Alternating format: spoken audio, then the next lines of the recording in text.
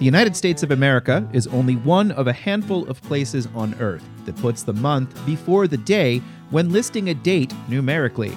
There are likely arguments for why the other way around would be more appropriate, but the best argument in favor of the American way is that today is Pi Day, thus named for 314. That is likely the least significant fact contained within this installment of Charlottesville Community Engagement, but perhaps the most salient. Does it matter that I'm your host, Sean Tubbs? On today's program, Virginia is to receive $74.2 million in the latest auction Carbon Cap and Trade program. Charlottesville will pay the Seville Plans Together initiative consultant additional funds for community engagement and a housing model. Albemarle County has a new portal to file for land use applications online. Charlottesville Area Transit gets state funding to study alternative fuel sources, and the General Assembly adjourns without passing a budget and several bills, but a special session will soon be called.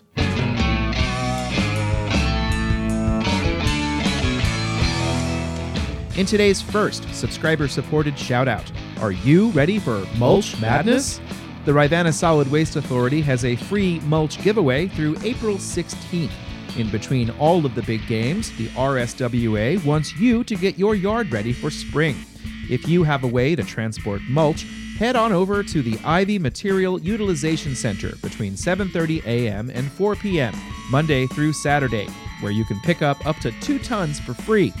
Rivanna staff are available to help you load, but ask that you bring a covering. Mulch is double ground and derived from vegetative materials brought to Ivy for disposal. That's Mulch Madness at the Ivy Material Utilization Center. Visit rivanna.org to learn more.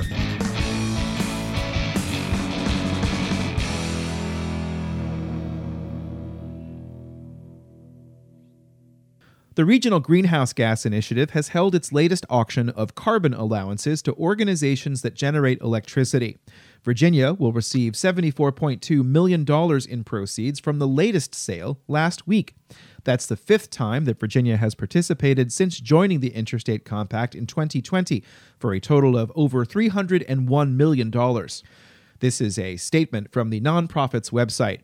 RGGI is a cooperative effort among 11 states, Connecticut, Delaware, Maine, Maryland, Massachusetts, New Hampshire, New Jersey, New York, Rhode Island, Vermont, and Virginia to reduce greenhouse gas emissions. In all, those states have received nearly $5 billion in proceeds. By law, Virginia is required to direct 45% of its funding to the Community Flood Preparedness Fund and 50% to support energy efficiency programs for low-income households. RGGI has no enforcement authority and exists to facilitate each state's carbon dioxide trading program. Governor Glenn Youngkin wants Virginia to end its participation in the program, but legislation to allow that to happen failed in the General Assembly this year.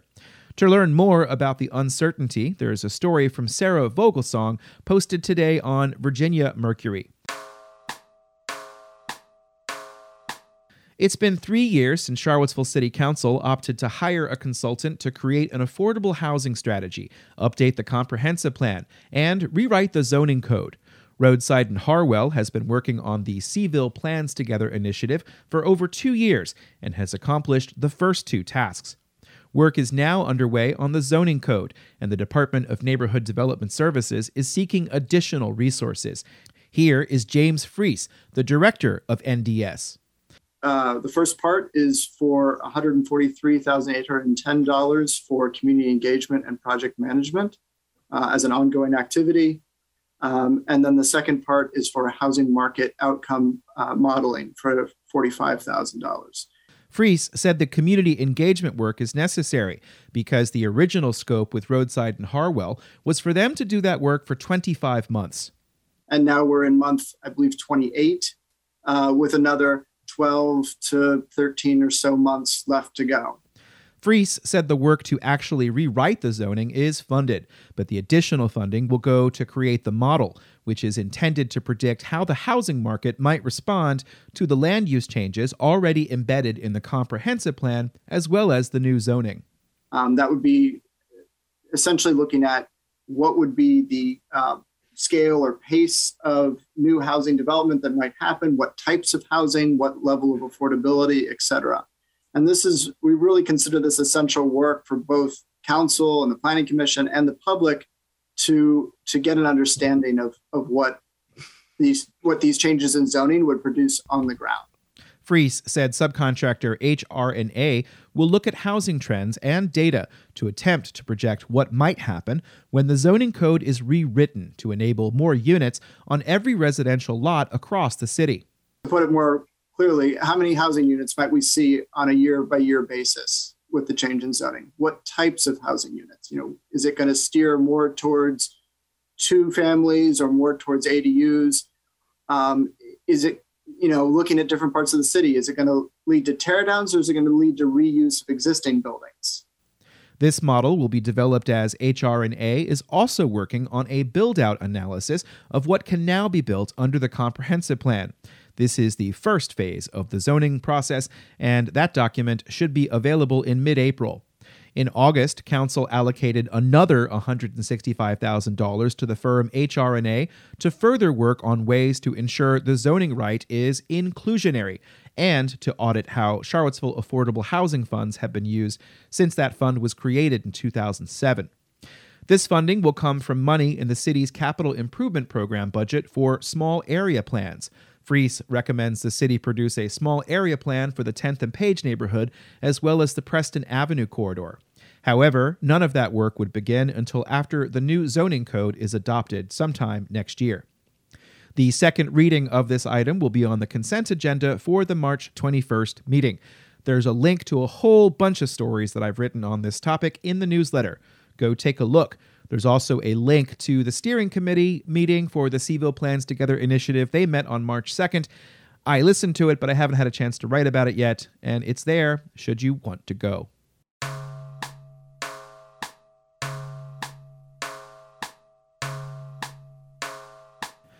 The Commonwealth Transportation Board is expecting additional funding due to more favorable revenue forecasts, and agencies such as Charlottesville Area Transit will receive additional money this fiscal year. CAT Director Garland Williams told City Council on March 7th that his agency will receive an additional $980,599. About a third of that will be used for a study that Williams told Council about at a work session on January 18th. Here he is asking for the appropriation at Council's meeting on March 7th. We talked about doing alternative fuel vehicles as priority vision number 2. The $300,000 that will be earmarked will complete the feasibility study and develop and help us to also develop the integration plan. The remaining funds would be added to this year's operating budget. Today, the Virginia Department of Rail and Public Transportation has launched a new campaign to try to encourage people to return to public transit. The Rediscover Your Ride program is part of the DRPT's Transit Recovery Initiative. Here's a section from a television spot that could be airing on a station near you. We know there's a lot to consider as you head back to work, school, and anywhere else. For over a year, public transportation providers have put your health first by working hard to make your ride as safe as possible. As you think about getting back on board, you can trust we're taking care of the big things. So you can just relax and enjoy the ride. Rediscover your ride at transitva.org. Today, the Virginia Department of Health reports another 350 new cases, and the percent positivity is 4.2%.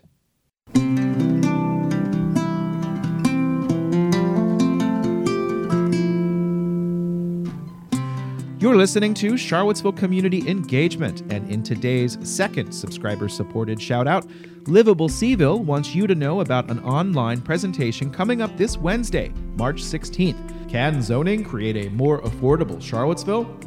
That's the question to be explored by Dr. Jenny Schutz of the Brookings Institute. She's the author of Fixer Upper: How to Repair America's Broken Housing Systems. The event is free, but you'll have to register at Eventbrite.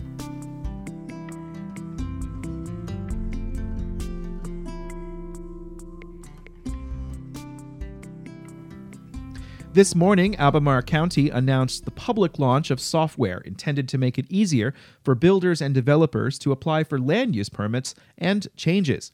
Camino will allow for online submission of building permits, architectural review board applications, home occupations, subdivisions, and applications relating to our water protection ordinance. That's according to the news release. According to Jody Filardo, the Director of Community Development, the software will create a more streamlined and automated front-end interface. The new software is one of many projects under the county's Core Systems Modernization Initiative. The current way to track and monitor applications, County View, will continue to be available. Earlier this month, Charlottesville awarded a contract to the Timmins Group to develop similar software to accomplish the same goals. NDS Director James Freese told the City Planning Commission that information at their meeting on March 8th. That's going to probably be up to about a year of implementation time. Hopefully there'll be aspects of this project we can roll out periodically through that time, but it is moving us towards a digital permitting system. The last day of the regular session of the Virginia General Assembly was on Saturday, and both houses adjourned without passing a budget. Governor Glenn Youngkin said he was encouraged about progress between the Republican-controlled House of Delegates and the Democrat-controlled Senate. We still have work to do. We still have work to do. We need to get taxes down, and we need to make investments in some really important areas like education and law enforcement and behavioral health. And so there's still work to do. Those comments were recorded by political reporter Brandon Jarvis. There are a number of bills that remain in conference. The budget and those bills will carry over to a special session that will likely be declared later in this week. Pending legislation includes the elimination of sales tax on groceries and personal hygiene products, a bill to require witnesses of absentee ballot signatures to provide their date of birth and the last 4 digits of their Social Security number, a bill to establish lab schools in partnerships with institutes of higher education, a bill to make hazing a Class 5 felony if it results in someone's death, a bill to create a Virginia Football Stadium Authority, and a bill to create a school construction fund. There's several other bills there as well. I will have a wrap-up segment on the General Assembly in a future installment. In the meantime, there are links in the newsletters to some other stories about the end of the General Assembly session this year. But that's it for this installment of Charlottesville Community Engagement for Pi Day. I'm eating a pizza. I don't know about you. I don't really go for desserts, but I do want to thank you for listening and for getting to this end of the show. I would like to make a clarification from the Week Ahead newsletter from yesterday. I had reported something from the draft minutes, but I neglected to say that it was the draft minutes. If you're interested to know more about that, pay attention later in this week because I think it might come up at a meeting. Anyway, that is what I do. I attend meetings and I try to bring you as much information as I can, as often as I can. This is a service of Town Crier Productions, the company I created in July of 2020 in order to get me back to full-time journalism. And here I am, every day looking out to create as much as I possibly can to support you guys. And of course, many of you support me by paying for a subscription through Substack. The company Ting will match that initial contribution. And of course, there's other ways to do it as well. If you want to learn more about that today, please visit infocville.com and click on the Support the Info button. Also on infocville.com today is the property transactions for February. Lots of interesting things in there. I will also be appearing on Charlottesville Right Now with Courtney Stewart in 3 hours from now. But of course, that won't make any difference to you when you listen to this because it will not be 3. Well, it could be. I guess if I get it done quickly. I probably should just shut up and get to it, shouldn't I? Yeah, okay, I'll do that. Anyway, stay okay out there and stay safe and stay warm. If you have allergies, stay pollen-free somehow. Anyway, you can do that. Thank you very much for listening. I'm Sean Tubbs, and goodbye, Pi Day.